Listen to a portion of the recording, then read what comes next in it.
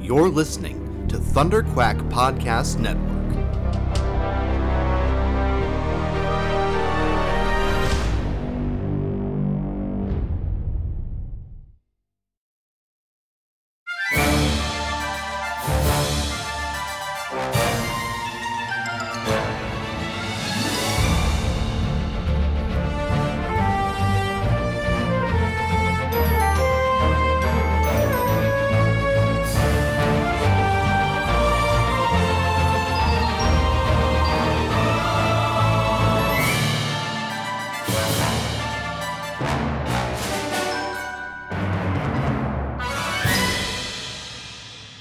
Hello there, and welcome back to Force Perspectives for part 5 of our Obi-Wan Kenobi retrospective.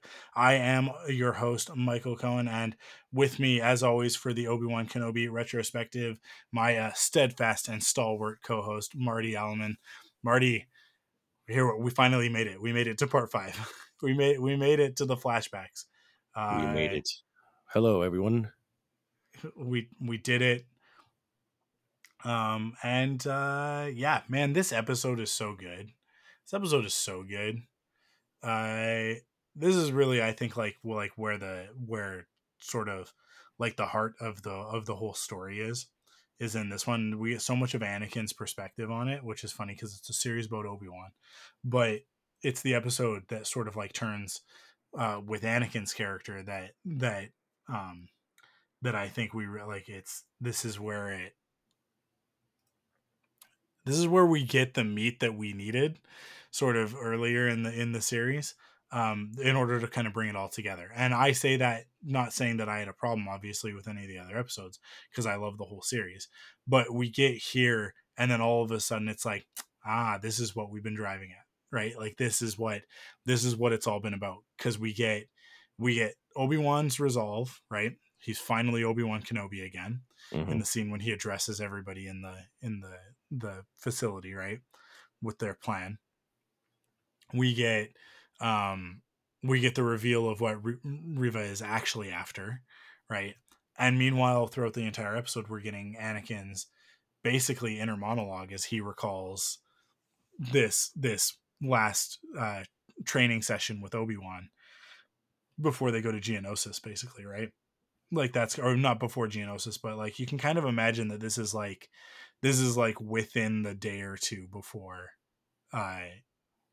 Padme shows up and everything goes to hell and the Clone Wars start, right? Yeah. And so like this is sort of like the last major lesson I think that Obi-Wan teaches him, because after this point, after he loses his arm and all of that stuff, it's like, well, he's a Jedi Knight at that point, right? So I know that in the books and stuff that there's different points. There's contested about when Anakin becomes a Jedi Knight, but I would say that based on the movies and the Clone Wars TV show, it is very clear that after the Battle of Geonosis, Anakin is considered a knight. He moves forward. But anyways, yeah, how did you feel about this episode? To be completely honest, rewatching it now, I realized as I was watching it that I feel like this was actually the episode that I remembered the least. I remember the broad strokes about it. Obviously the flashbacks, the intercutting, the reveal of Riva, the amazing fight sequence at the end of the episode with Riva and Vader. But overall, like the details and who spoke to whom, what led to what, all those little details, I didn't remember, which doesn't happen to me often. So I don't remember if I've actually seen this one more than once before this rewatch right here. So that was kind of an interesting reveal for me. I did remember liking it, but I just remember as I was watching it, like, why does Riva turn, like what's her reason for turning? And I like, is there a moment where she speaks to Obi-Wan and Obi-Wan does the negotiator tactic to her? Like as I was watching, it's like, what's gonna happen? I was actually on the edge of my seat with a couple moments here, like how is this Trying gonna to happen? remember. Yeah, and then like there's a moment where he hands off the communicator and the lightsaber to To Rogan? Haja, and Yeah, Taja. he goes and does the negotiator thing, and I'm like, wait, what's gonna happen? I don't remember this. So, but it was all fun, and I was greatly enjoying it, and because there's that thing there, when I was rewatching it, I'm like, again, I know what happens with Riva, and she's actually out to go and get Vader. But as this is happening, as this is unfolding within the first few minutes, she's going down there with a battalion to take out the Path and Obi-Wan. And it's like, what is her motivation? Vader's right there, or like, so. Like, I was happy that basically through the course of the episode, it is Obi-Wan that kind of sheds that light towards her, and basically, like, it's almost more, it's like the motivation's there, but her own fear is getting in the way of confronting Vader. And Obi-Wan, for better or for worse, kind of has her go through that and face that fear. So I was really I was into it this whole time doing this rewatch. Yeah, for sure. I mean, like I like I said, like this is kind of when we start to get, like at the meat of these characters and what's going on with them, right? And Riva's whole motivation up until this point has been kind of unclear, other than just like power, right? Like we're just like, okay, this is just another Sith that wants power, right? Like we're just doing this again. But Right. then we get to a certain point in this episode where it's like that's not what this is about. Actually, like it's a different Sith storyline. This one's revenge, right? And we get some of that great stuff of the, like, where were you while he was killing us, right? And we get Obi-Wan's guilt of all of that, and all of those things happening. And yeah, for me, it just all really really works. I think this episode is sort of when it all, and it has to, because we're going into the finale, right? And the finale is mostly just about a fight and a chase. So I don't know. There's not a lot to say next week, I feel like. That might change after I rewatch it, but I like we'll have lots to say about the series overall, I think. But in terms of like the actual mechanics of the episode, so much of that episode is the fight. But for this one, it's like this is such a quiet episode for the first half of it until they breach the wall, right? Mhm. And then it gets pretty crazy, and there's some stuff that happens. But yeah, it's this is an episode about characters, and and for me that's why it really works. But I think that's also why, like what happens in this episode is not as important as why things are happening. So I think that's probably why, like, you don't really remember specifics, For sure. right? Like It's you don't have like that sort of mechanical memory of it, like last week of like the rescue mission. It's like, oh yeah, and then they go down in the thing, and then they see the people trapped in amber, and then they rescue, right? Like it's like there's very much like a sequence of events in that one, whereas this one has sort of a lot of stuff. Sort of, we go back and forth, right? Because we get the moment of him at the door having the conversation with Riva, and then we get the moment of him surrendering and having a conversation with Riva, right? And right. they're similar but not the same. Um, so yeah, like it's one of, I don't know, but at the same time, I feel like this will probably be our shortest episode, um, because I don't know, as much as I really like everything that happens. We've kind of at this point in the series of the podcast talked about a lot of this stuff already, For sure. and then this is the episode that just kind of reinforces a lot of that, um and really just sort of like where things kind of culminate, right? There's not a lot to say about the fact that Obi-Wan is resolved here, right? We saw him come back into his own in the course of the last episode, so we kind of know that that's where we're going, right? And so when we get the scene where everybody's scared, and it's like, and the doors won't open, and he makes his speech of like, we can't beat them, but if we can hold them off long enough, we can escape. Everybody can get out, right? and that's what, like, we see Obi-Wan Kenobi come back for the first time.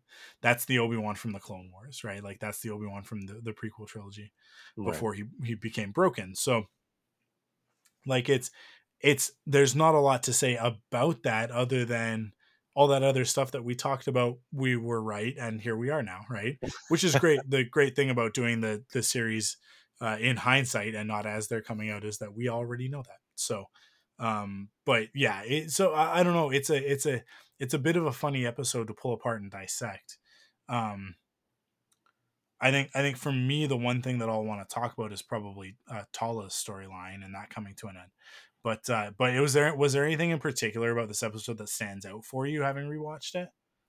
I mean, you know me, and for those of you who don't know, I'm a video editor by trade. So that's what I gravitate towards when it comes to usually the film language. It's editing and cinematography for the most part. And what can you not say about the editing in this episode?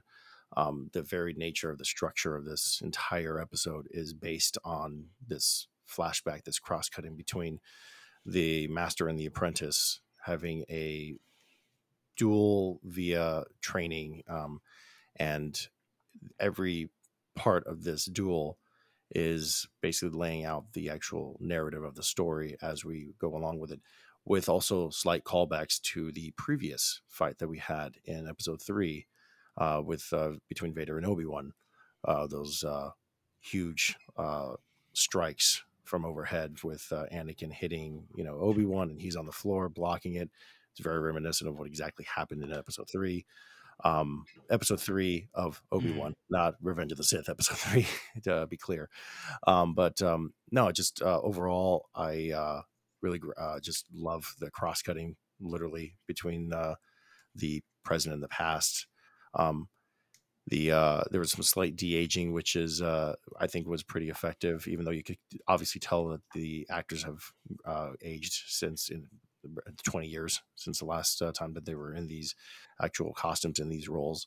um I kind of felt also it's kind of funny to me because there's this kind of unofficial kind of, I guess, tradition in the prequels where you could always tell when they did reshoots because of Ewan's hair.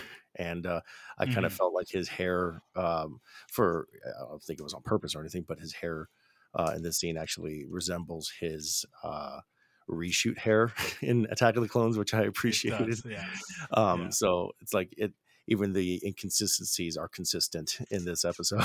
But overall, in the actual present of the episode, I love how we're seeing Vader's lack of patience, just as he was in that flashback.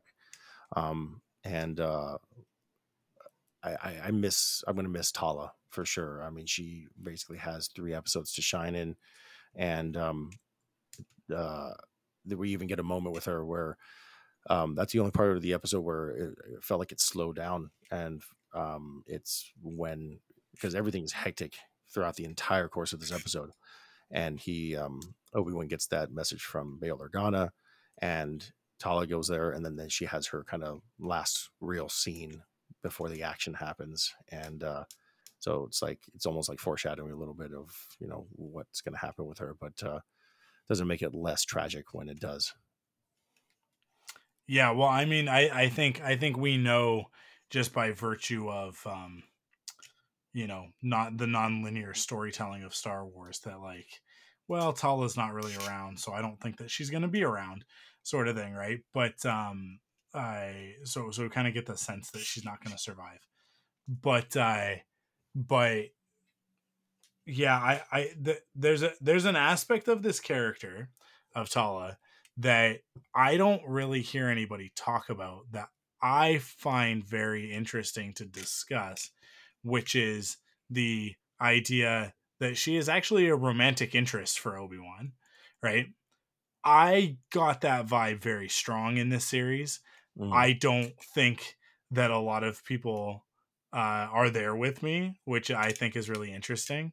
But I definitely felt chemistry between those two characters. And had Tala survived, the story may have gone very differently, right? That Obi-Wan might not have felt so alone, but that, because she doesn't, he goes back to his solitude on Tatooine and and all of that, right? But that I think that the path forward may have been very different had she survived this episode. So for me, every time I watch it, that's kind of what's going on in my head. That's what I'm thinking about is Hmm. oh, if only Tala had survived, you know, we might have gotten some other interesting storylines coming about. But yeah, go ahead. Oh, I felt it too. Maybe not as strongly as you did, but I did feel there were some moments where they could have gone either way. I appreciate that when it comes to, because how many times do we ever see a moment where there is a actual like connection, romantic connection of some sort, and then that person dies. So I'm happy they didn't go all the way with that, because that will almost would have like kind of tipped the hand a little bit of what they were kind of trying to plan there a little bit. But overall, I think I agree, because yeah, and Dira Varma is just a beautiful woman. So how can you not? And it's Ewan. So there is that aspect, but it's there's already so much in this show that, I mean, there's so much strength. For lack of a better term, there's just so much that this show has when it comes to I guess courage is the right word. There's so much Hmm. courage with this show in terms of what Deborah Chow, what the writers have come to, because they're dealing with icons. And maybe this is something we could kind of talk about in this episode, because you're dealing with characters like Obi-Wan, Vader, Luke, Leia, Alderaan, like all these heavy hitters of like Star Wars lore, and they're playing so close to the with so many moments. Like, I mean, I the fact that Obi-Wan leaves Tatooine and goes on this adventure with Princess Leia, and there's all these things that happen in this show that it almost sounds as if it's like a fan, like, oh, what if, wouldn't it be kind of cool if this happens? I don't know, like this show does it so well and with so much confidence and success. It's just fascinating to me. Yeah. It is one of the few, I think, stories that can kind of come back and revisit a lot of these, like you said, like iconic characters, but actually like hits the mark. We've talked a lot about Vivian Leigh Blair and the casting there with her as Leia, and then obviously having Ewan reprise his role as Obi-Wan. Um, and then I think we haven't really talked enough yet about Hayden and his performance as Vader, For sure. because I really think he does a phenomenal job. We'll talk a lot about it next week, I think, but because that's really when we get to see it the most. But we get to see a lot of Hayden in this episode as Anakin. Hmm.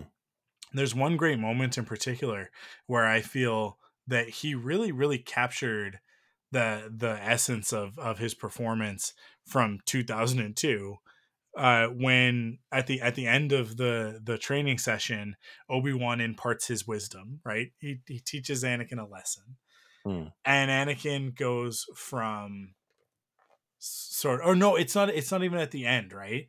It's the middle of the fight, right?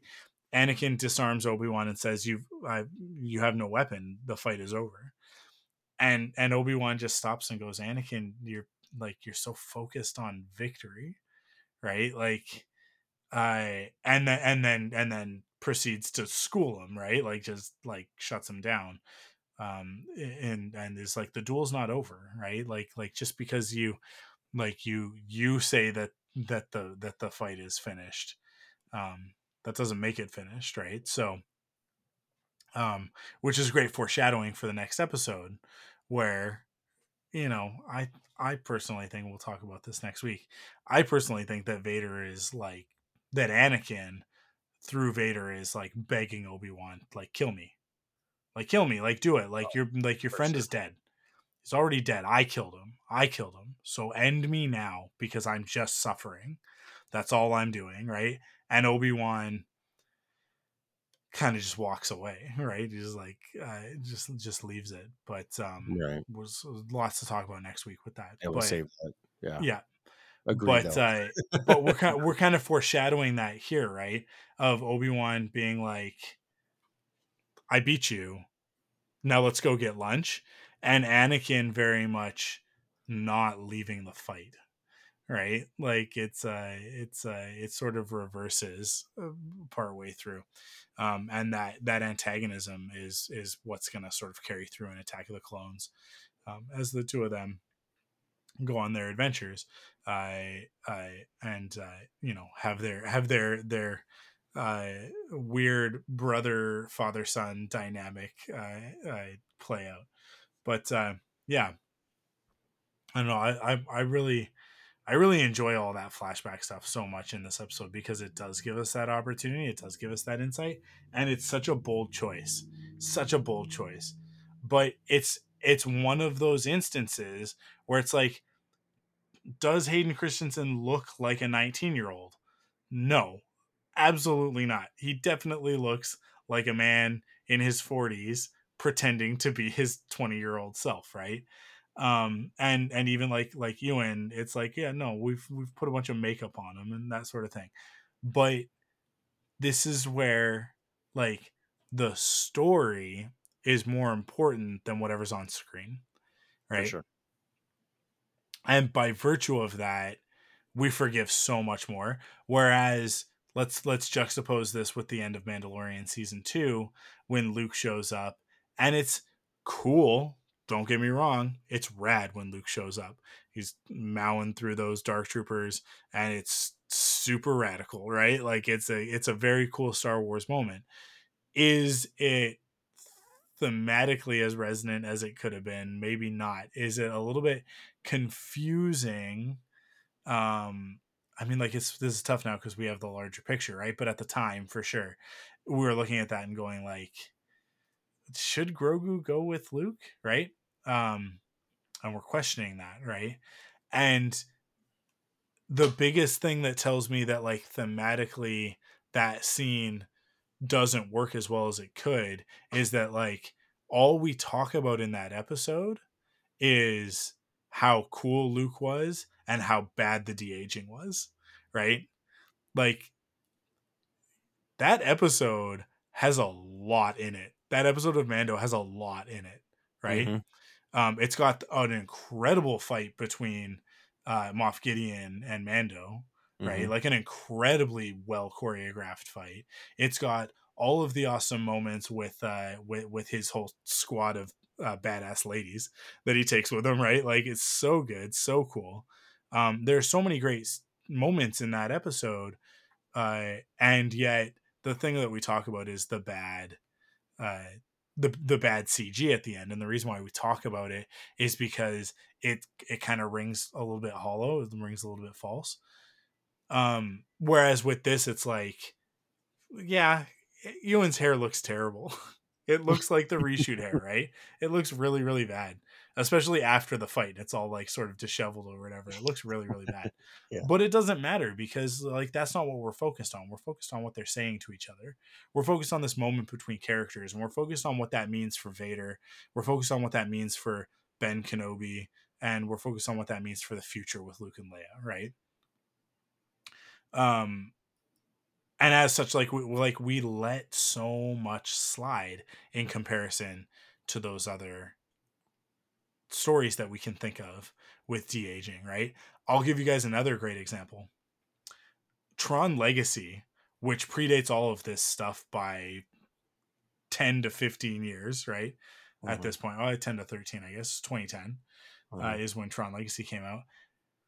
The de-aging stuff that they did for Kevin Flynn in that movie, you go back and you watch it now and it's like, ooh boy, it's really bad, right? But they get around it. They use a narrative trick in that, like, we don't see a lot of, like, the actual de-aged Kevin Flynn. We see like a couple minutes at the beginning of the movie, but for the most part it's Clue.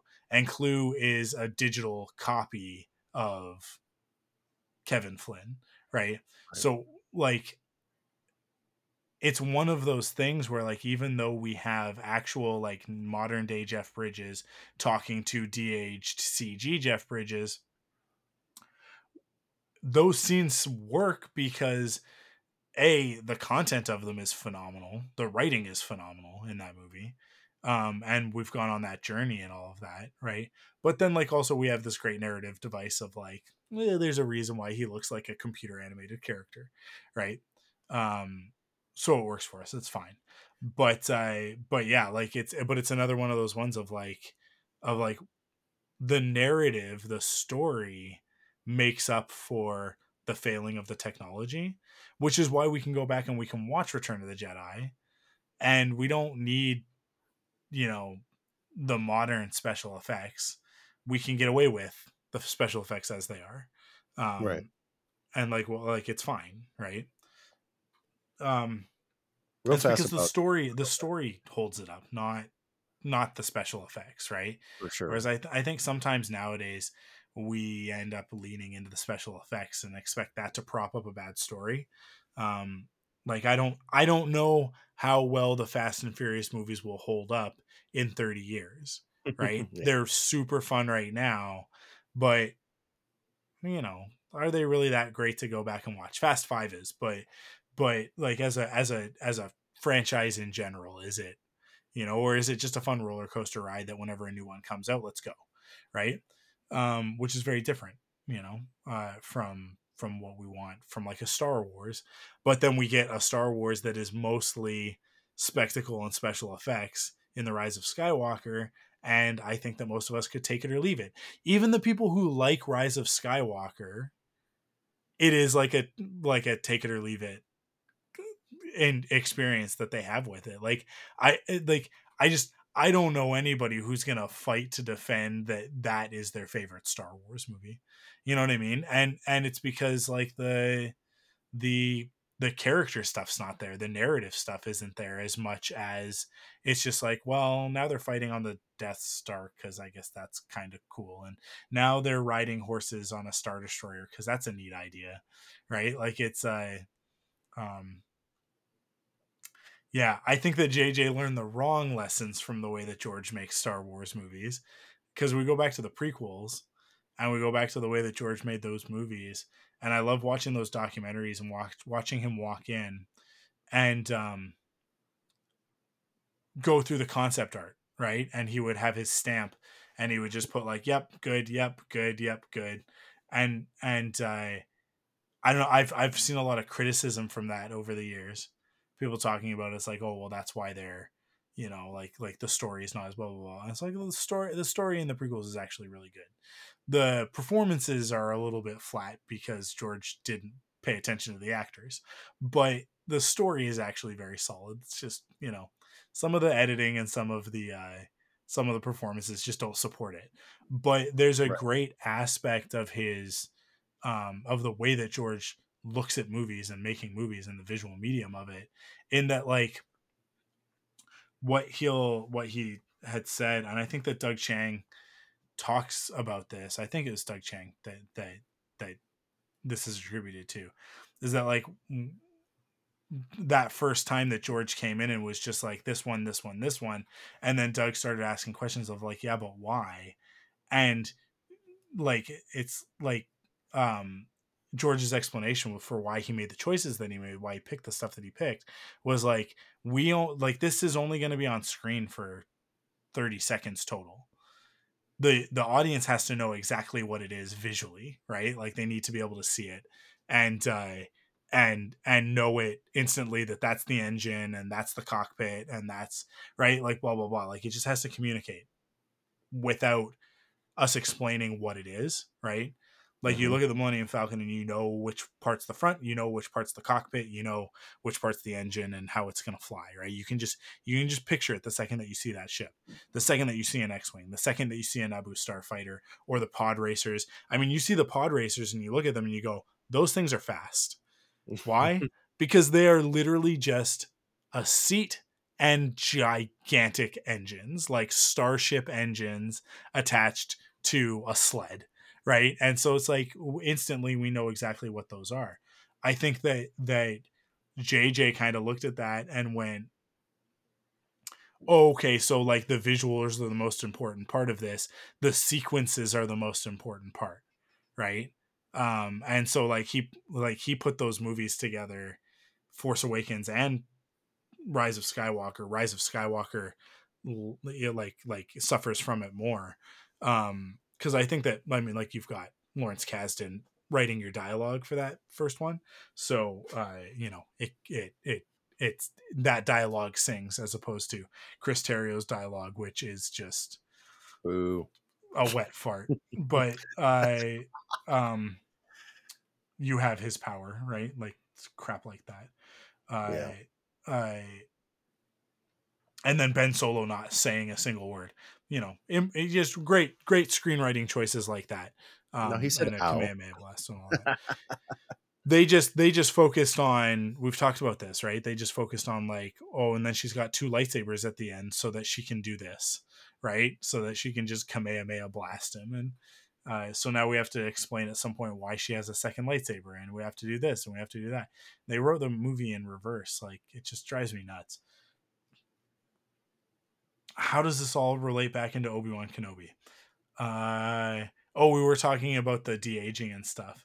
Talking about the visual effects and the de-aging. And real fast, I wanted to slightly Yeah. go back real fast when you were mentioning Tron Legacy. And I always go back to this notion of what filmmakers don't do anymore. And this is finally my platform, and I could go on a soapbox for a second about current filmmakers and with this de-aging technology, which I'm generally a fan of. I think Marvel has actually done it relatively well. They do it sparingly, and as of late, there's been more instances where it's been like, hey, it's getting better. It's still not perfect, but it's getting better.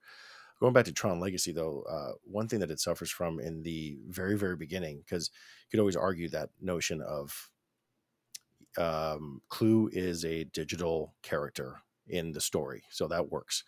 But in the very beginning, you got a moment between father and son, and he's speaking to him as his younger self. And the very first shot that you see him, it's a beautiful reveal because I don't know if you guys have ever seen it, but it's just to indulge me for a second. The camera kind of wraps around, and the light source of the shot is from behind. So Kevin Flynn is for the most part in silhouette, so it kind of works. But the final moment of that scene, he's leaving Sam Flynn's bedroom, and before he turns and closes the door, there is a huge light source right on his face, and that is what kills the magic trick, if you will. And what filmmakers just don't do anymore is what Spielberg did in Jaws with Bruce the Shark, if you will. You got to hide Bruce the Shark, as unless it's working for you, hide it. So in these cases, I feel like the filmmakers are almost a little bit too ambitious with this technology, where if you have a character that needs to be younger, like going back to, like, say, Indiana Jones and the Last Crusade, the first opening scene in that film, you have a similar scene where between a father and a son, where Sean Connery is supposed to be a lot younger. You don't even see his face. You just cut around him. You just Mm-hmm. shoot around his Yeah. hands and close-ups and stuff. So that was just my little soapbox moment. It doesn't really pertain to the episode, but I just felt like I needed to get that out. We're like, we just need to have a little bit more discipline. And like going back real fast to what you said also about The Mandalorian season 2, it really just, if you really look at it, it's really just one really bad shot. And it's the close up. It's the final close up where he says, "May the Force be with you," where he looks down at Grogu, looks up at Mando, says, "May the Force be with you." If you look at all the other shots, I will say they're passable. But that last shot, it's the final shot. Mm-hmm. It's the line. It's the close up.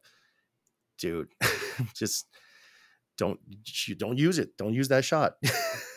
Yeah, just, it's hard. but It's so then they come back in season 2 and they're like, what if we did a whole episode with them? No, Boba not Fett, in yeah. not in the next, in Book of Boba Fett, not even in his own show. They come back in Book of Boba Fett and they're like, what if we just have so much Luke? But they learned their lessons. I mean, so for me, the Luke and Book of Boba Fett, actually, I want to say 95% of the time works. Is it a little stilted and a little bit emotionless? Absolutely. I get that, but only a little bit. I feel like the success rate on Book of Boba Fett Luke is way more. Oh yeah, it's Yeah. yeah, they fixed a lot of the problems for sure. But it's still one of those things of like, instead of being clever about it, or just, like, I mean, maybe let's not do this. They just doubled down. They just doubled down and went like, nope, we're just going to work harder on it this time, and it pays off, because I do think that it serves its purpose in that story. But For sure. but ultimately, like, this is the thing is, and I think this is what you're kind of getting at, is that it's the Jeff Goldblum line in Jurassic Park, right? Your Yep, scientists were exactly. so preoccupied with whether or not they could, they didn't stop to think if they should. And the story needs to be the reason that you do it, not the other way around, right? You don't give Rey two lightsabers at the end so that she can have, like, put them in like an X, and then, like, I'm all the Jedi and shoot laser beams at Palpatine, right? That's not, and then work it backwards and go, I guess the other one was Leia's, and then we have to write a whole backstory for how Leia trained as a Jedi until she didn't, and then Right. gave Luke her lightsaber, and Luke kept it on Octo the whole time, but didn't mention anything about it in the entire last movie. Um, but now it's important. Now she needs both lightsabers. Why does she need both lightsabers? She doesn't. It just, like, because we have a moment and we're gonna do this thing with Ben, and it's like, okay. So they just, instead of writing the narrative to suit the characters, they wrote the narrative to suit these moments, right? And a Yep. lot of it was just like, we have these special effects ideas of what we're gonna do. They started with the concept art. This was what I was sort of getting at with all that stuff about George Lucas, and where JJ gets it wrong. They started with the concept art and what it looks like, and then they wrote stories to fit around that, right? And you can see this in the behind the scenes documentary for Rise of Skywalker, when they're trying to figure out the dagger stuff, and, like, they're writing story to suit the prop that they've pulled out, right? Yeah. And it's like, oh, and it's got these little things that come out, and he's going like, oh yeah, and then she could do this, and then she could pull this thing out, and then that's how it'll work. And it's like, listen, you guys, if you are figuring out the MacGuffin now, while you're about to shoot, it's too late.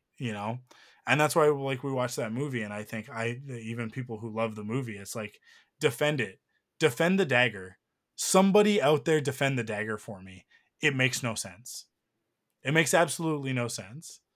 They are just standing on a random hill, looking at a random chunk of debris that the sea has been smashing to smithereens for, like, since Ochi made the dagger, 30 years, right? Like, or maybe Yeah. not even 30, maybe 20 years, right? But in any case, long enough, right? Like, it's completely absurd. It makes no sense if you stop and think about it for 2 seconds, which is just another thing that stories are just so guilty of these days. That is one of the things in Obi-Wan. People can criticize whatever they want. They tend to criticize the budget, right? That tends to be the thing. And listen, this episode is where the budget shows the most. Those stormtroopers, all the shots like outside the blast doors, they look like a TV show. They do not look like a movie. But there's a very simple reason for that. There's no depth of field on any of those shots. Somebody was asleep at the wheel on that day, and they just didn't give that any sense of scale. So it looks like you're on a set. It just looks like you have a video camera on a set. Everything is in sharp relief. It's all lit flat. The And lit. it's just Yeah. The it's light. just Sure. it's funny because it'll switch back and forth between that and the stuff going on inside. And you go inside, and all of a sudden there's this great depth of field that's telling you where to focus your eyes and what we're looking at. There's different pools of light doing different things for different characters, and it all works, right? And it actually looks really great. And then we'll pop to those outdoor scenes. They're not outdoors, it's all in the volume, right? And just, I don't know what happened on that day, but somebody forgot to do some cinematography. They had really cool camera moves in those moments, but there's just zero depth of field. And so, like, it just looks like a fan film. It just looks like a fan film because that's one of those things that inexperienced DPs, they just shoot a clean plate, right? You just you're focused on framing, you're focused on the camera move, but you're not actually focused on focus, which is funny. I Yeah. It's actually definitely ironic, not a coincidence, like people want to say about that one song, which actually makes that song ironic that the song is called ironic, but nothing in it is ironic. Maybe that was the joke. I don't know. I don't know. You have to ask Alanis Morissette, but it is ironic that the one thing they forgot to focus on was the focus in those scenes, and so it does look really cheap. But that's the one thing that I think that you can criticize this show for. Um, as far as I'm concerned, there are no plot holes in Obi-Wan. There really aren't. Like it all makes perfect sense.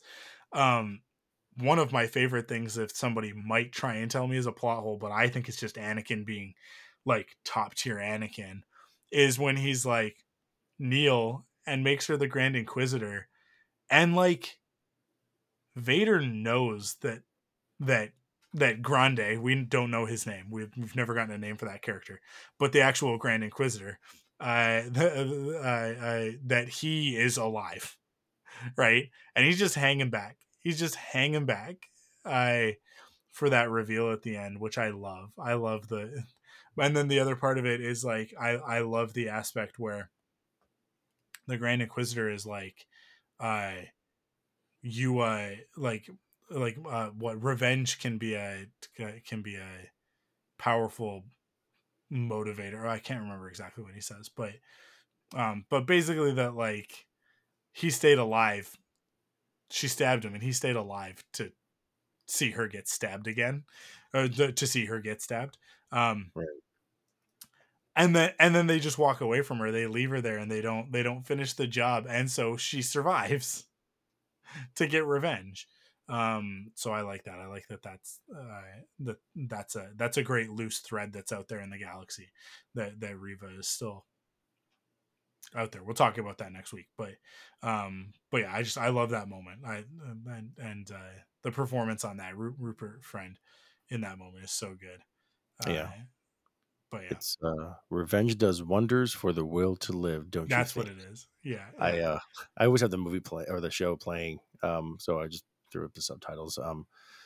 Yeah, I always had this like thought where in that scene where Vader makes her the Grand Inquisitor, there's almost like this part of me that thinks that the Grand Inquisitor and like a couple of the other, like the fifth brother, are like in the next room, kind of like Impractical Joker style, just like laughing at the camera. You know? Now pin it on her. Now pin it on her chest. Yeah, Hilarious. She thinks she's the Grand Inquisitor. that's Yeah. hilarious. Yeah. No, it's So perfect. It's perfect.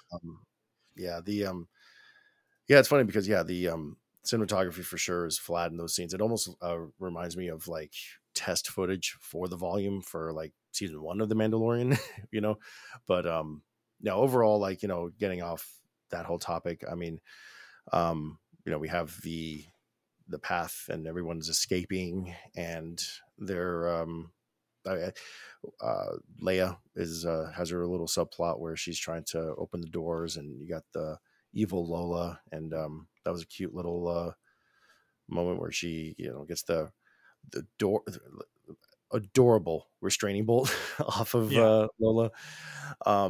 And my daughter has her own little Lola, so when we were watching it today, she was just like, "Is that where she had it?" At?" Just with her own Lola, which is great. But yeah, the how does Riva's motivation track for you? Um, do you buy it? Do you not buy it? I'm pretty sure you do, but I'm curious what you feel about her whole motivation. I think it's kind of left a little bit ambiguous with what happens during Order 66. Like, I feel like she does get stabbed, but then it's like she doesn't die, and she just stays with the rest of the unfortunate younglings in the Jedi Temple. Like, how, and the whole motivation of her like plan. Like, how do you feel about it?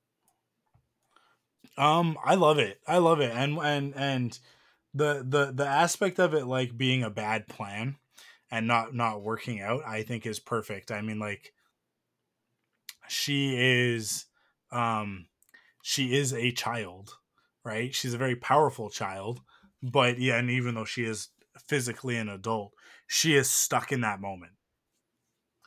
And so all of her motivations are the motivations of, I don't know, how old would you say she is? She's like a 10, 11, 12 year old, something like that. Yeah. So they're all the motivations of a child, of a scared child. And everything that she's done up until this point fits into that. What we talked about last week with her, like, sort of, like those unhinged moments where she sort of loses control, right? And we'll see even more of it next week. But it all speaks to that trauma, and like that she is still stuck in that trauma. And I really like that. I think that that's really powerful, Right.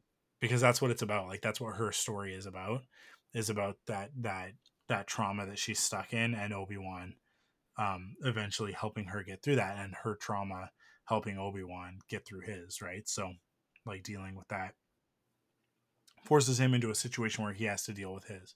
So, yeah, I don't know, and I think it's a cool reveal, and it's very, yeah, I mean, it's very Sith, it's very Star Wars.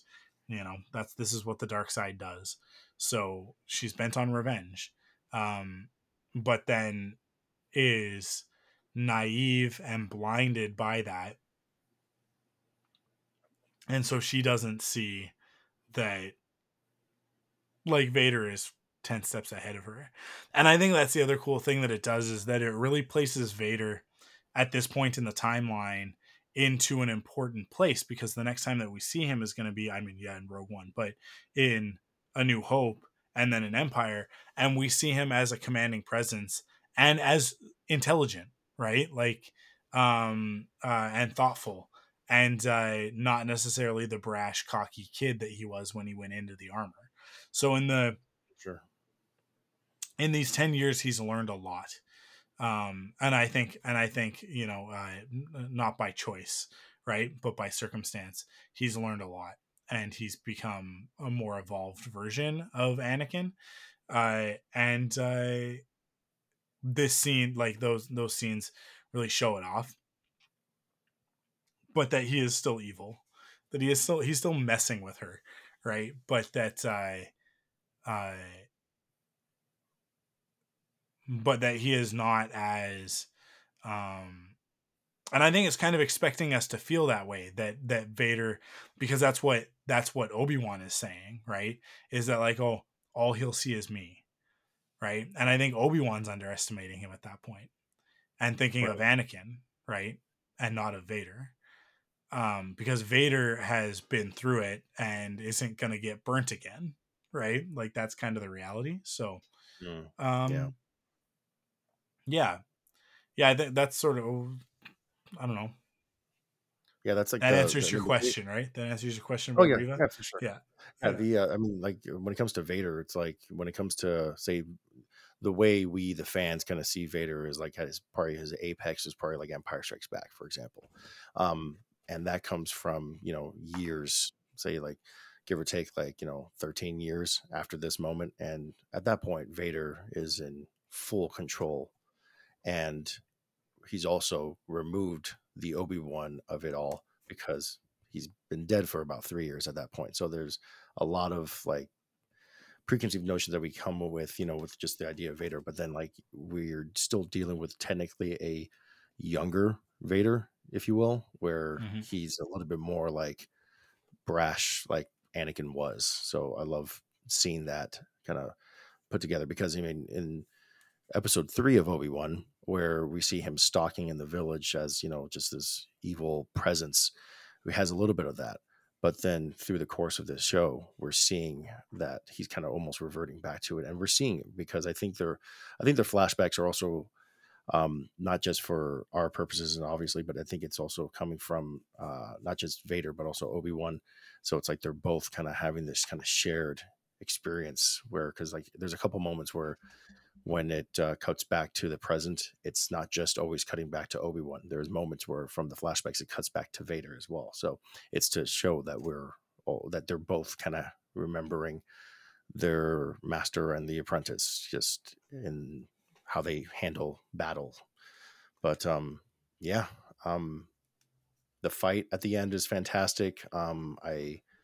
I love how, for lack of a better term, he just schools her the entire time, and it's not a short fight, which I appreciate, but it's at this point it's Vader at his most. Just, I'm going to pick the wings off this fly because I just lost Obi-Wan, so now I'm going to take it out on you, Riva. So Mm. I really appreciated that, and the the disrespect of not even using his own blade. It's just fantastic how he just tosses back one of her blades back to her. They fight for a little bit. The just the aggressive force pull of the second blade at the end of the fight is just fantastic. So it's just little stuff that I loved in the choreography.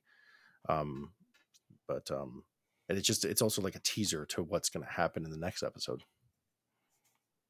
Yeah, absolutely. Absolutely. Yeah. It's a great fight. He just toys with her, right? It's got a lot of shades of the beginning of the fight in Empire when he's just Mhm. one-handed fighting Luke and just kind of like, this is all I need to finish you, and like the all too easy, right? Perhaps you're not as strong as the Emperor thought, sort of thing. Right. Um and again, I like similar because they're underestimating Riva and revenge and the will to live and all of that. But yeah, yeah, such a great fight sequence, so well choreographed. Um, and then like sort of along like juxtaposed with the training stuff that we talked about earlier, right? Like it's just Mm. it's really good. It's really good because it shows that like what Anakin will say in the next episode, I am what you made me, right? Mm. Obi-Wan is responsible for Vader. He is responsible for both the good and the bad of Vader. And that is a complicated mixed bag because it's like the things that made Anakin were due in large part to Vader to Obi-Wan, but then like so many of those aspects continue on in Darth Vader. And Obi-Wan is responsible for him being able to do many of the things that he can do. And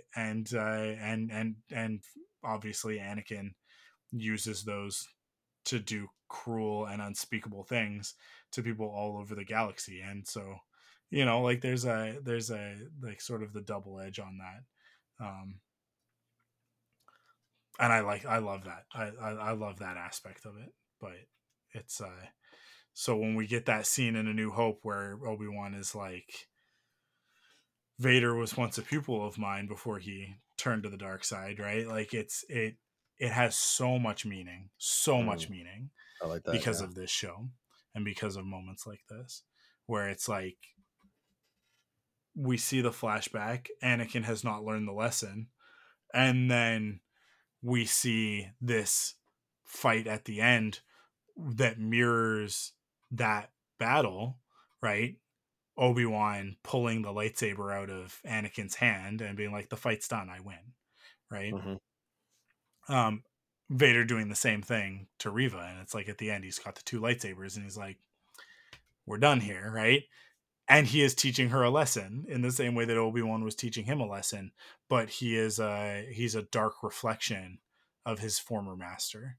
And so it's evil the way that he teaches his lesson, which is to murder her, right? Like, or seemingly like his perception is that he has killed her. So yeah, Do it's does that whole thing track with you? Because that's always kind of bumped with me too. Because of course we know the reason why she has to stay alive for the next episode and what happens there. mhm. But not always, but it's like I slightly struggle with the fact that this is the second time that Vader has dispatched her and she's still alive. That being said, I remember when I was watching it and I did remember like, well, Darth Maul survived. So it's Well, like, I mean, it's what it's. I think it's the reason why the Grand Inquisitor says what he says, yeah. right? Because we turn around and go like, it's the arrogance of the Sith, right? And that's like that to me is it's a little hand wavy, but it is also your overconfidence is your weakness, Mhm. Always. This is a consistency with all of the Sith. Is that like that is how like that's how they operate. They think they're in control, right? But what do we know from Jurassic Park? That's the illusion. You never had control, Mhm. right? So I it's it's actually in terms of like both the Sith code and the Jedi code, there is no um there is no chaos, only peace, I think is what it says in the Jedi code. I and the Sith code is about I like through like my fear I gain strength, and my strength I gain power, and with power I gain control, and with control I break my chains, right? Like it's not word for word, but it's like that's what the Sith code is, right? Right. um it's so libertarian, it's hilarious. But I it like it, that is essentially like the message there is like that's what the Sith believe, is that that control is their freedom.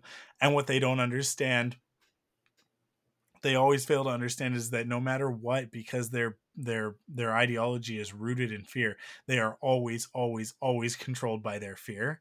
And Anakin's greatest fear is not being strong enough, and so Mhm. he will always have hubris. So like that overconfidence thing is just, it's always going to be there, because his greatest fear is not having power, not having control, not being able to save his mother, not being able to save Padme, right? Not having control. It's yeah, and yet like they think because they are the Sith and they are in control of the dark side that they have control. And it's like, no, but the dark side controls you. Palpatine controls you, but the dark side controls Palpatine. None of you have freedom. You are all slaves to the dark side and to your own fears, right? Like, and you need to do that in order to maintain the power structure that you have. You have to do that. And then with the Jedi, it's the opposite. And this is where Qui-Gon and then Obi-Wan at this point become transcendent, and Luke in Return of the Jedi become transcendent beyond the Jedi Order, and become like actual Jedi, not Jedi Knights, not Jedi Masters, but just what was originally written in the script was Jedi Bendu, right? Is what they were originally called. Right. Where the Jedi have a similar illusion that that peace is what they're after. It's in the Jedi code. It's everything's about peace and harmony, and that's the light side. But the reality of it, and what Luke discusses in The Last Jedi, is that's not what it is. It's balance, right? That's the Jedi's perception of the Force. It's a different type of power and a different type of control that they cannot have, right? Mhm. Um, but the reality is that like to be truly at peace is to allow things to happen. And that's where Obi-Wan not killing Vader at the end of the next episode again, and it mirrors this other thing. Vader has the arrogance of thinking that he's won, that he's taught his lesson. Reva is defeated. The third sister is no more. And then the Grand Inquisitor drops his little taunt at the end of like farewell Grand Inquisitor or whatever he says, right? And like they it's I just love how much of a little lackey he is in that moment. Totally. um he's yeah, it's anyways. um it's like Biff and his and his little cohort in Back to the Future, Yeah, Billy especially Zane in and the part guy with two. the 3D glasses and all Yeah, them. yeah, like his little gang, and he's got his little minions like, hey, and Biff is like, shut up guys, right? And they stop. It's so much like that. I love it. I but he walks away thinking like, I've made my point. I've done what I've done. She's dead. Like, what's she gonna do? She's got no way off of this planet. She's got no one to help her. She's alone in the dirt. She's dead. right? Because we know what happened with the Grand Inquisitor is that the fifth brother was also on Dayu and was on his way there, right? So like he got there as soon as she was like, oh, he died. Obi-Wan did it, and then the fifth brother was sneaking around behind Reva's back and Man, I kind of all wish he that. was in this episode now. Just Yeah, in this scene would have been nice. it would have been nice if he was also there, if he was just also so that Yeah. we know that he's in on it. But whatever, it's not a big deal. No, it's not going to hurt the show or anything, but I don't think we Yeah, see him anymore. I don't think we see any of the other Inquisitors moving forward. no, I don't think so either. But yeah. So the next episode, Obi-Wan leaves Anakin alive. It's very much like the Force is going to do what it's going to do, right? Like he just kind of walks away and he goes, "It's not my story anymore. This is about Luke and Leia." And one of them, I mean, in his mind, Luke will be the one to do this, right? So um I think that there's just peace and purpose there, right? So it's anyways, we'll talk more about that next week, but that's For that's sure. sort of my take on it. For sure. Yeah, I had the Jedi Code and the Sith Code up in my room, so I was, if you needed to, I was fully prepared to recite it for you. But I think you made your point, though, so you're good. Yeah, doesn't need to be verbatim, right? But No, of it's course, the no. it's the Everything you essence of said it, would, right? yeah, everything you said tracks basically, and Yeah, that's the thing. It's always like the Jedi have their view, the Sith have their view, and it's it's balance. It always goes back to balance. It's yeah. like exactly what you said. So, They're one of both my wrong. They're both wrong. And like one of my favorite Star Wars stories is not a canon story. It's actually a very silly one. And it's from an issue of Star Wars Tales, which was like an anthology comic series back in the late 90s, early 2000s. I guess it was probably just early 2000s. But actually, no, maybe not, because it might have been like 98, 99. I don't know. I'd have to go back and look, but it came out after. I guess it was after '99 because this one's after the Phantom Menace. There's a great comic where Mace and Yoda are having lunch in a diner on Coruscant. It's meant to be reminiscent of the scene in Pulp Fiction. I like it. That's the gag, and they're having this discussion about Anakin and about the chosen one, right? Um, and Mace sort of being like, "Do you think that he's the chosen one? Like, do you think like is this the prophecy? He'll bring balance to the Force. Like what do you think about this? What about this? What about the Sith that Qui-Gon says? And like what does this all mean?" And Yoda's like, he could bring balance to the Force if we believe the prophecy of the chosen one. Then it's true. He could bring balance to the Force, but what does balance mean?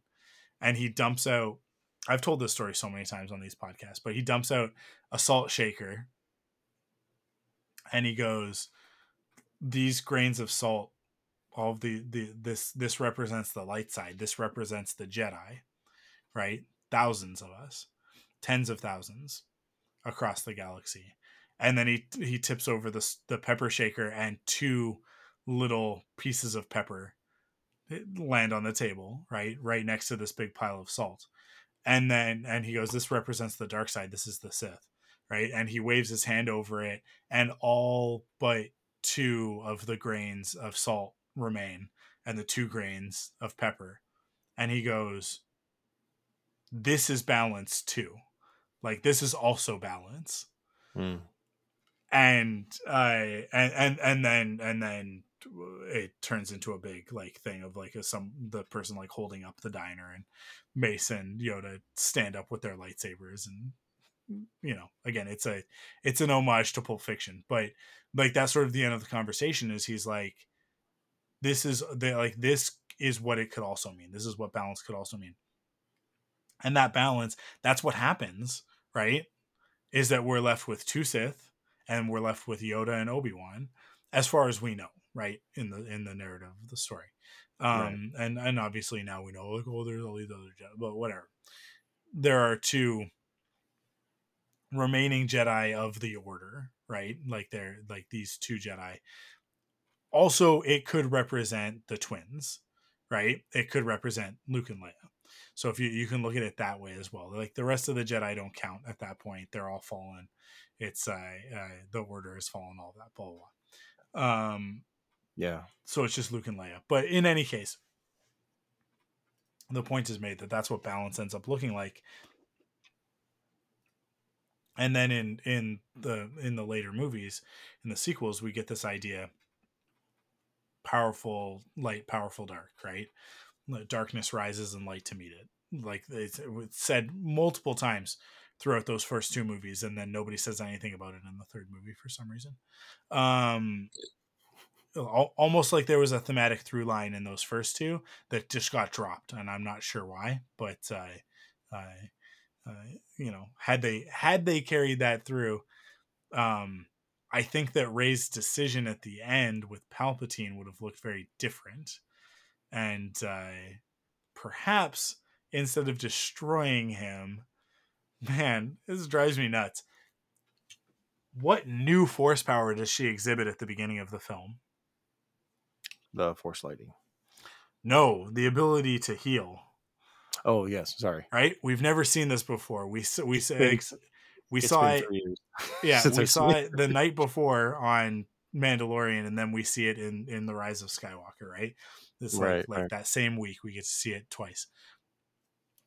We've never seen it before, but she has this ability to heal. Right? That it's just it's never been seen. I mean, we've seen it in video games because we need to be able to heal things in video games, but that's about it. And so the solution at the end of the movie is not to heal Palpatine, which is what she should have done, right? She should have burned away the dark side and restored Sheev to who he was before he fell, right? Like that's what should have happened. But instead, you know, we get what we get. But that's the, and that like would have brought an end to all of it. I mean, like I look at you know what's the perfect ending for a story like this is Avatar: The Last Airbender. To me, that's what they should have done at the end of Rise of Skywalker, is that she should have used her healing powers to heal him so that he no longer has this lust for eternal life, to heal him, and then just like take away the force. Just turn it off for him. Just be like, you are now a normal man and you have a second chance.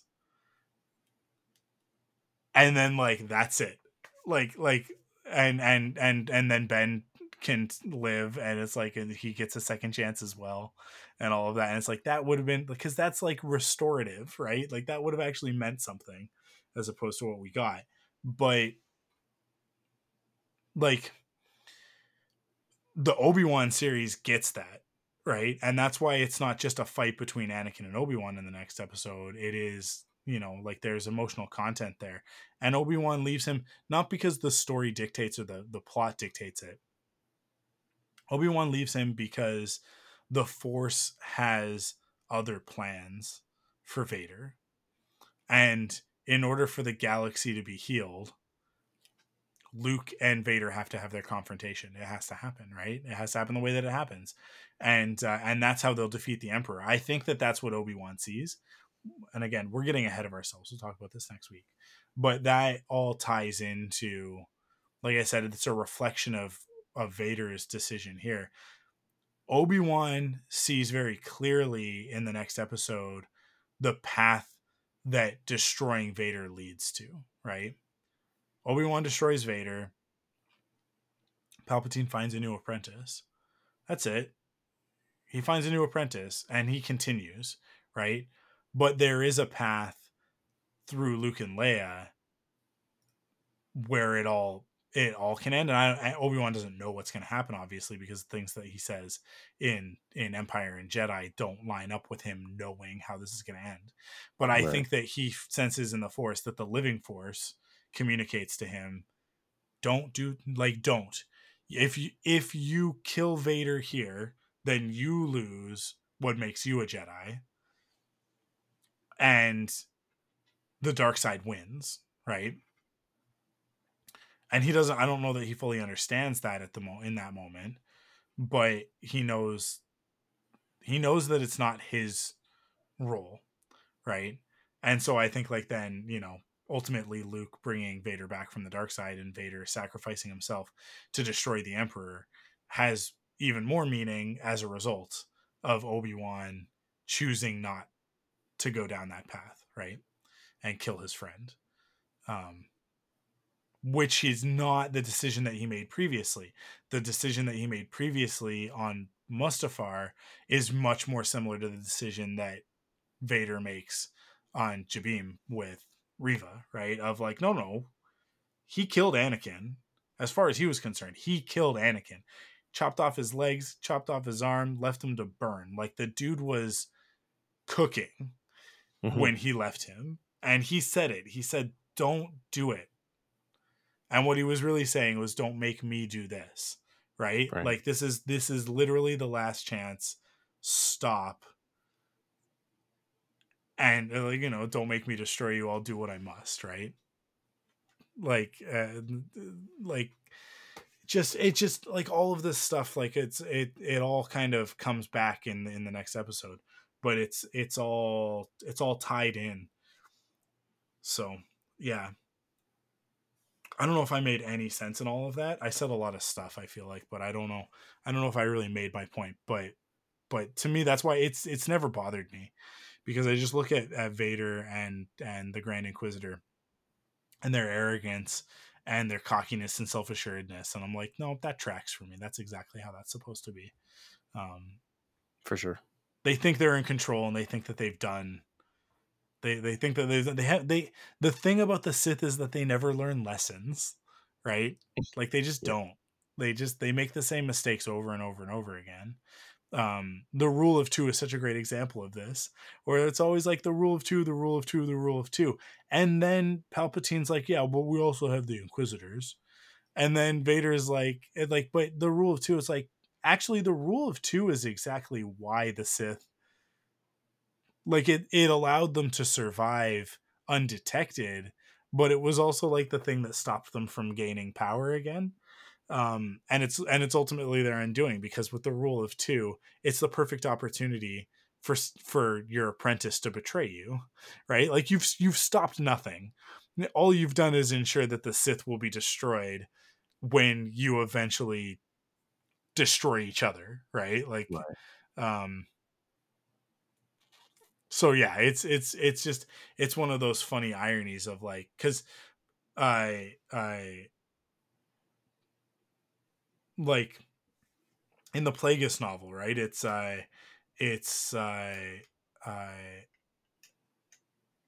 his who was Palpatine's master? Palpatine's master was Plagueis.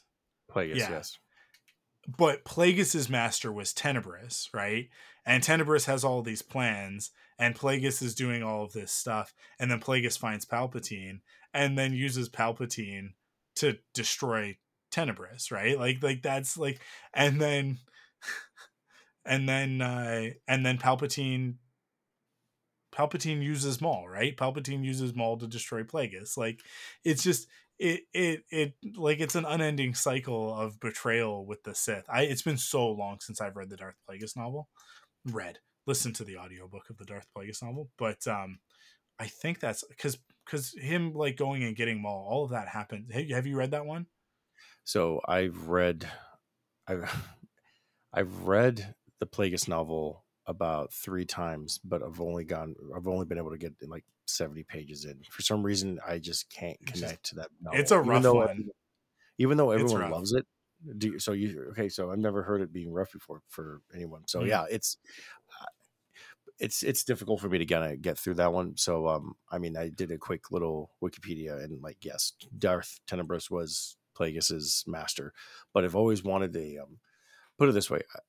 I don't think there's anything canon about Plagueis being immune. I know he is in Legends, but I kind of, there's a part of me that kind of wishes that he wasn't immune. I feel like that design of for the master of Palpatine just doesn't fit for me. I don't know, just visually, and the fact that it's a novel also, I guess that doesn't really matter in a novel too much when it comes to like, visual aesthetic, but I never really jived with the whole design of Immune for the master of Palpatine personally. So I Yeah. think that's another thing that kind of always kind of bumped with me. But I know broad strokes of it, but I do remember like Maul being more involved, especially in the canon, like comics, for example, leading up to the Phantom Menace. That's basically kind of where I know the history when it comes to Palpatine and Plagueis and whatnot. Yeah. And then Tenebris is a Bith, which is Yeah, I just hilarious. saw that, which is Like like, the Grindan, right?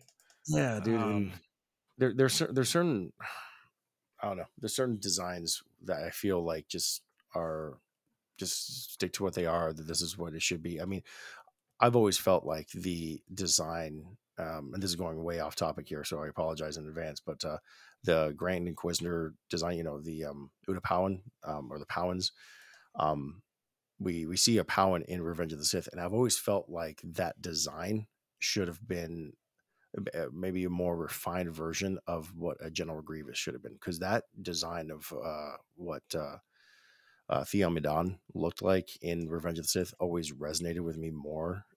hmm.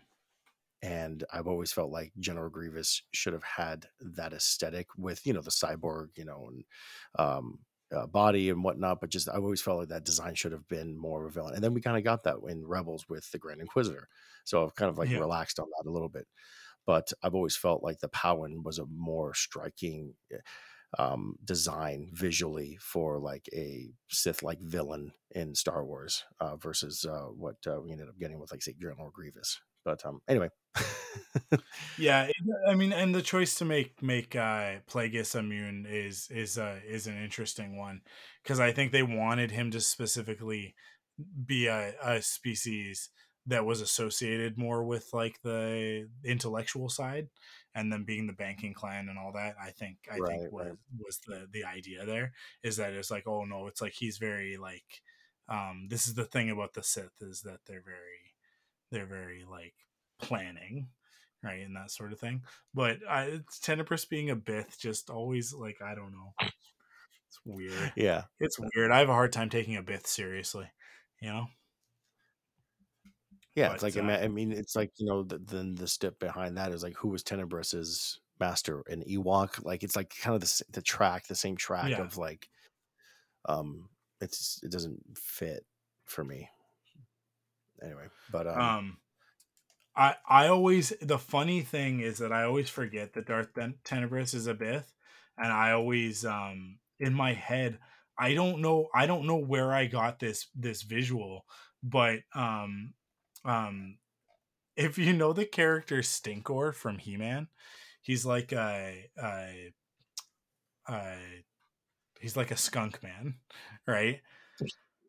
okay, There's like, I have this weird image in my head of like, because he's got like, Stinkor has like a face mask, like a hmm, like a Vader, or like, I mean, like Tenebris has one of these as well. Um but especially like the 2003 He-Man series. oh wow, yeah, Uh I'm looking them up right now. it, like, I don't know why, but for some reason, like that version of the character is just like, it, that's what I see Darth Tenebris as, is that head, which looks very alien to me. People can look it up. I literally just googled it to see if this would come up. If you put in 2003 He-Man Stinkor and you look at the first image, or at least the first image that came up for me, you'll see what, like, whenever I think of Darth Tenebris, this is what I see in my head. I Yeah, I We're see it. so off topic, it's hilarious. But that's, I don't know, I think like that's a cool Sith design, a Sith looking design. It's like a cat, right? It looks like a cat with a mask and the eyes. So the first image that I saw was a toy of Stinkor because I'm not really into He-Man, and so this is a Yeah. completely different world for me. But the first image I see is a like an Amazon picture of him, and the eyes just You know what he looks like. So hilarious, dude. in the 2003 version, what he looks like is he looks kind of like a Mogwai from Gremlins. I see it. Because Yeah. Oh, there he's you go. got I see it. he's got Yeah. like the ears, and actually he looks a lot like Stripe, from the first Gremlins movie. But he is meant to be like a skunk man, Yeah. a stinky skunk man. So And the toy actually smelled bad. For those who really, were not there in the 80s. Or I think it was planned to. I don't know if he actually ended up smelling bad, but that was oh, no. definitely like part of was going to be like the gimmick for that toy, was that he smelled bad. That would have been ambitious. Now I have to answer this question for myself. Did the Stinkor figure, oh my god, I can't type, actually smell? While you're doing that, I'm going to say real fast the Yeah. the credits, because I don't think we ever got to that. Part 5 for Obi-Wan, directed by Deborah Chow. Writers are Joby Harold, and I wanted to mention this, Andrew Stanton, Yeah. the director of John Carter. Yep, and Finding Nemo. So 3 very wildly different things. Right. Yeah, the original Stinkor action figure was chemically treated with patchouli oil to smell musky. No. Yeah. That's completely that just Yeah, the 80s were a perfect wild 80s time. thing. The 80s were Yeah. a wild time. So the next time you think of Darth Tenebris, think of that. He Anyway, smells bad. He's a bad. yeah. I can't even get the sentence out. Yeah. Anyway, think we did it. What do you think? Oh yeah, we definitely did it. That's an episode. If we're talking about He-Man action figures and it's episode about Obi-Wan Kenobi, we're done. We're out of gas, guys. Thank you for listening. We'll be back next week with our final episode of our Obi-Wan Kenobi retrospective. And then it will be a break, probably until Ahsoka. But really it's not that long. I mean, it'll be about a month between, because this next episode, like our like the final episode of this recap of the Obi-Wan retrospective will come out on like the 11th. So then we're like a month and a half away from Ahsoka. Can you believe that, man? We're like a month and a half away from Ahsoka. I cannot wait. I'm very excited. It's really the last thing I'm really like looking forward to this year, if I can't remember correctly. Oh really? What about Dune? Oh my god, dude. Oh yeah, you know what? Yeah, Dune looks great. Dune Part 2 Dune looks does look great. phenomenal. Great trailer. And the Marvels is also in November. We got like like 1 week after the other with those. True, for sure.